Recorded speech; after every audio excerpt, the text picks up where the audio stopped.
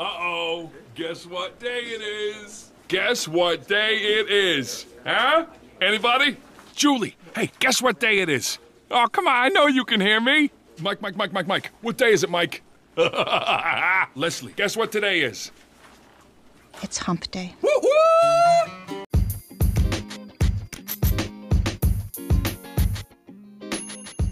Hey guys, thanks for tuning in to Midweek Mashup. I am your host, Rhonda Holman, with my super special, awesome, and amazing co-host, Julie Varney. We're using this special series to get over the hump of the week, Wednesday. Here's the deal. A lot of us dental assistants have the same issues or problems at some point in time in our career.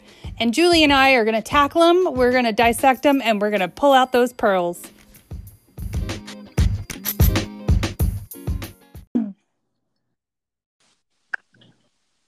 Welcome back, Julie, to Hump Day. What's going on? It's a hump day, all right. How are you? I'm doing great. I'm super excited about the show today. I know that you and I have gotten our two favorite subjects that we want to cover as far as some of the humps that other assistants are dealing with right now. And Yes. I thought we'd just jump right in. Are you ready? I'm ready. Okay. You go first this week. I went first last week. You go first this week. I love it. It's completely fair. I'm down for that. Okay, so this week's post was from Dental Assistants Worldwide Group. And the poster stated, has anyone ever been in a position where you go to work and find out your boss sold the practice? If so, how did it go for you? And what do you do? Do you stay or do you leave? Wow. For one, I can't believe this even happened. Like, you just show up and, your boss is like, oh, by the way, it's under new ownership. Well, and from experience, that's what happened to me many moons ago in 2000. So the doctor I had worked for many years, the week before, we went out to lunch with the new dentist and we were told that he has sold the practice.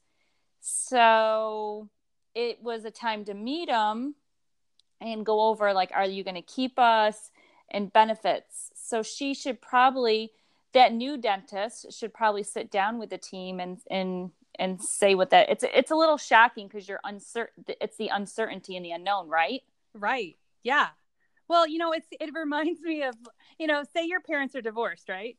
And then you go out to dinner with this stranger and the next day your mom gets married to the new guy. Like, yes. Whoa, there was no buffer there. I mean, I always assume that a dental home, like your forever dental office, is like a family, and it should be treated that way. So, the idea that you change, ownership without including your team is just, in my mind, it's craziness. Yeah, it is. It's craziness, and I don't think it's a way to bring the new person on in a good light. Because there's, like I said, there's a lot of uncertainty, and there's a lot of, well, what's going to happen with this? And are we going to get this? And how things are going to change? So you really haven't prepared your team for the new doctor. Right. I mean, there's no grace period of like, okay, let's absorb the information. There's going to be some change. Every it's kind of like government. So every time somebody gets elected into a new position, for some reason, they always feel like they have to change stuff just to change it because they're changers. Right. And the thing is a lot of doctors do this wrong. When they want to retire, they transition wrong. Or I just had it happen here to one of my students. DSO came in and bought a regular practices, like a general practice, a regular normal dentist. And they had a DSO buy it. And she's like, what? We came in and everything was changed. And the new HR people were showing up on Monday. And she didn't end up staying because she wasn't happy. And she felt like her time invested was wasted. Yeah. I've had this something similar. I was with a doctor and we bought another practice. So I was part of the crewing team that we came in and we were revamping because it was an outdated practice. And unfortunately, I don't think that the previous dentist did a good job preparing his current staff about the changes that were about to happen. And we lost a majority of them because they liked it the way it was. Right. B, they weren't prepared to change. So it was, it was an emotional factor. They couldn't think with their head. They only could think with their heart. Like they felt, betrayed and wronged. And it's really common to see that, unfortunately. So I guess my advice for this young lady is I would stay. I would see it out. Hopefully your doctor, give it 6 months. Yeah, has a good picker about, because here's the deal. Dentists go through this. These patients are their lifeline, for years and years and years. They've established these relationships. They treat their whole families. Like they tend to, unless something tragic happens in their personal life, they usually have a pretty good sense of their replacements, like what, right. because that's their practice. That's their baby. So hopefully that's the situation 6 months down the road. If there is any changes, it's only to improve the flow or, the systems that are there. That, and the patients are going to want a familiar face. Yes. So if you've been with the practice long, they are going to want a familiar face, and they're going to want you to talk up that new doctor, and they're going to be looking to you to say, well, how is she or he? What should I expect? So really, if you're uncomfortable by the way it happened, you're not happy of how you were just kind of blindsided, right? Right. I would go to that new doctor and say, look, hey, we're all for you being here, but how are we going to all come together as a team to keep the patients so the transition is smooth and keep them happy? Because like I said, they'll look to you for answers before they ask the new person. And if the transition, you might get a lot of patients that leave. Yeah. If you sound unsure, well, I don't really know much. I just met him yesterday. Yeah. That's not what they're going to want to hear, right? Right. You're going to want to hear something like, oh my gosh, he went to this amazing school, and he, my doctor and him have the same theories and philosophies, and your care is going to be seamless and flawless. You're never even going to know the difference between one doctor to the next. Yeah. That's what he really needs to embrace. He or she needs to embrace the team, and just, us as assistants need to stick it out at least for 6 months. Give it 6 months. One cycle of patients come through and see how it goes. Yeah, I agree. That's great advice. Okay, Julie, your turn. My turn. Let's see. So this week comes from Dental Assistants Worldwide Group 2. So I've been looking to leave my state and have a few places in mind I want to go, but I'm still looking around. Out of curiosity, what would you guys say the average dental assistant wage is in your state? Less than 1 year experience. The potential pay is a deal maker or breaker. So I always feel like this is the number one hot topic in any dental assistant forum. And even amongst hygienists or front office team members, what do you make? What do you make? What do you make? What do you make? What do you make down the road? What do you make here? What do you make there? For me, these are my factors that I look at. One, it's never, ever right now going to be consistent. I have friends that are making less than other friends. I have a doctor that will pay more down the street from the guy down the road. So it's what can you bring to the table? I guess you have to showcase your skills, your personality. But it's not consistent throughout the field. What do you think? Yeah. Over my, 2 decades of being a dental assistant, I've made really good money and I've made really crappy money. But it's all, like you said, it's about location and the philosophies of the dentist and the amount of staff that they have and the overhead. Like there's all these other factors that come into it. But if you roll into that interview, you tell them your value, you tell them what you're worth. Right. And then you can give them the option. I'm happy to start out at whatever recommended pay that dentist is willing to pay and say, I'm requesting in writing a 6-month evaluation. If I show you that I exceed this pay grade or, whatever you guys determine is your base pay, I would like to accelerate eventually, and you can give them a time frame to what your goal pay is. Because that's what they do. They have contracts with banks on loans. It makes sense. we get emotionally attached to these numbers, and it may, it's hard.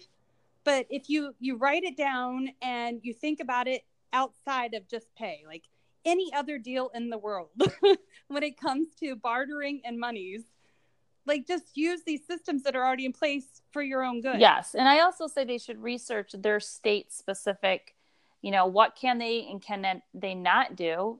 Danby is a great resource for that. Mm-hmm. They have all the states listed, what you can. And if you don't have, like if I went to North Carolina, I know there's a lot of regulations. So I might have to go above and beyond my New York State and my Danby certificate to get a New York State or a North Carolina, registered license to practice in that state. Right. I know in Ohio, they can place composites and amalgams and they do all this stuff. And I'm like, whoa, wait a second. I don't have that. So I would want to gain that skill. So you really should pick if you're going to move the state, you should pick it because you want to move there, but then think outside the box of, if I don't have all the stuff that needed to be the top in my field, then how do I get there? Is there a pathway to get there? And I also think they should look at benefits, not just the hourly, but if you're in a practice that's going to offer you to pay for your uniforms, pay for your CE, yep, pay for your license, pay to get license certified if it's applicable in your state, and pay for your medical 401k, because the average medical cost per person is $689 in a practice. So just for the individual, that's how much, at least in New York State, that's how much it cost. So right, that's $689 a month. If you get that paid in full, that you're not working for, you don't have to worry about it. It's already paid for. That's a benefit. That's a huge benefit. Yeah. There's a lot of assistance. And I think I talked with John Hatfield about this once before on a podcast, mm-hmm, but the whole idea, like, you have to look at the big picture, guys. It's not just about your hourly wage. It's all these benefits. They have value. Mm-hmm. They have value. And for a 1K plans, like, it all adds up. Yeah. Especially if they're matching, right now, yes, in a practice that I'm in, they match. So if I put in $36, I get $36. That's $36 I didn't have to work for. Yep. So yeah, they have to really look at that. And then also, like, I'll go back to it, but your skill set if we've had it happen. I mean, I just applied a couple weeks ago to sub in an office and they wanted to pay me $15 an hour. And I was like, seriously? So you didn't know what to say. And yourself too, being experienced, and you go to another practice and they're like, yeah, we're just paying $12 an hour. I'm like, yeah, that doesn't work for me. It's below my pay but grade. It's not you as the dental assistant. It really stems down to the office and the dentist and what they value for employees. It really is not yes, you as the assistant, whether you're day 1 on the job or day 40 years on the job. It's what they value in the employee, and realizing that, we bring a lot of value and we bring a lot to the team, that you place value in us, and we will place value in your practice. Yep. It's just interesting. I mean, everybody wants to be appreciated. Mm-hmm. And money is part of that. If the dentist, or say it's a group, or a chain of dentists, if they just need somebody to fill a hole, you may not see the numbers that you're expecting. Right. If you go to a private practice that values patient care and puts their priorities and, the standard of their employees, you're probably going to see better numbers. And the cost of living in your area. I mean, yes, where I live, it's not that much to the cost of living. But if I was to go down to New York City, it's going to be more to live in New York City. Or yourself, I mean, if you move to California, the cost of living to live in those places is probably 3 times the cost that I'm used to. So of course I would expect to make more so that I could live on what I make. Does that make sense? Yep. Yeah, absolutely. Because, at the end of the day, if you break down your cost of living expenses, you can kind of figure out what you're actually getting paid per mm-hmm. hour. Yeah. Yeah. But I think if we wow, well, that was really just come together. I mean, that's about stick I together. think that's really helpful. Absolutely. Yep. So, are you there? Oh yeah. I'm here. I just heard. I heard a dead. Are Yeah. you there? Can you hear me now? I just heard a dead space. That's a dead zone. So, but other than like I said, these were great questions, and they are so great. And I love that we have dental assistants in the world that aren't afraid to voice their concerns Absolutely. or their opinions or their questions, because at the end of the day, what really matters is that sometimes that second set of ears can make or break your opinions about certain things, or your emotional attachment to things, or your ability to just comprehend situations. Like, it is so easy when you don't have anybody around you to, just replay an incident that happened at work and break it down to where, okay, did I overreact? Like, did they mean what they said? Did they mean it that way? Like, yeah, there's a really great place for assistants to. I know that Dental Assistants Worldwide Group and Chairside Champions, we're here to just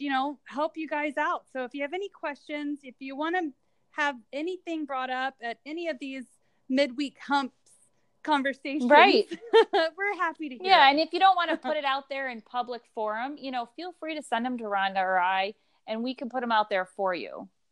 So if you want to do it incognito, as people say, it's okay. You don't have to air all your dirty laundry, but you can do it in a way that you could get great feedback from many across the country, or world, shall I say, that you can take it and take it all in and not have to be picked apart. Because I do see some of that on the forums that it has to be positive. Yeah. We're here to help you. We're not here to bash you. So, or bash others. That's a no. So it just has to be, if you don't feel comfortable putting it out there, reach out to us, put it in the inbox and we'll put it out there for you. Yep. Absolutely. Yeah. Okay. Oh, well, great. Thank you so much, Julie. Well, happy hump day. Midweek jam. Yes. I cannot wait. Can't wait till next week. Until next hump day. Hump day. Woo-hoo! Talk to you Thank soon. You so much. All right. Bye-bye. You too. Take care. Bye-bye.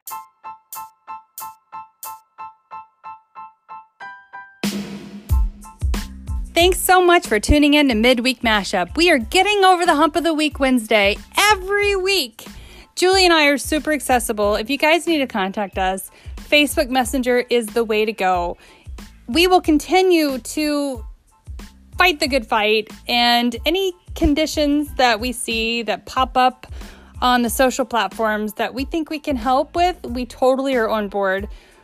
If you guys ever need anything, you just reach out to us. But until next week, keep on suctioning.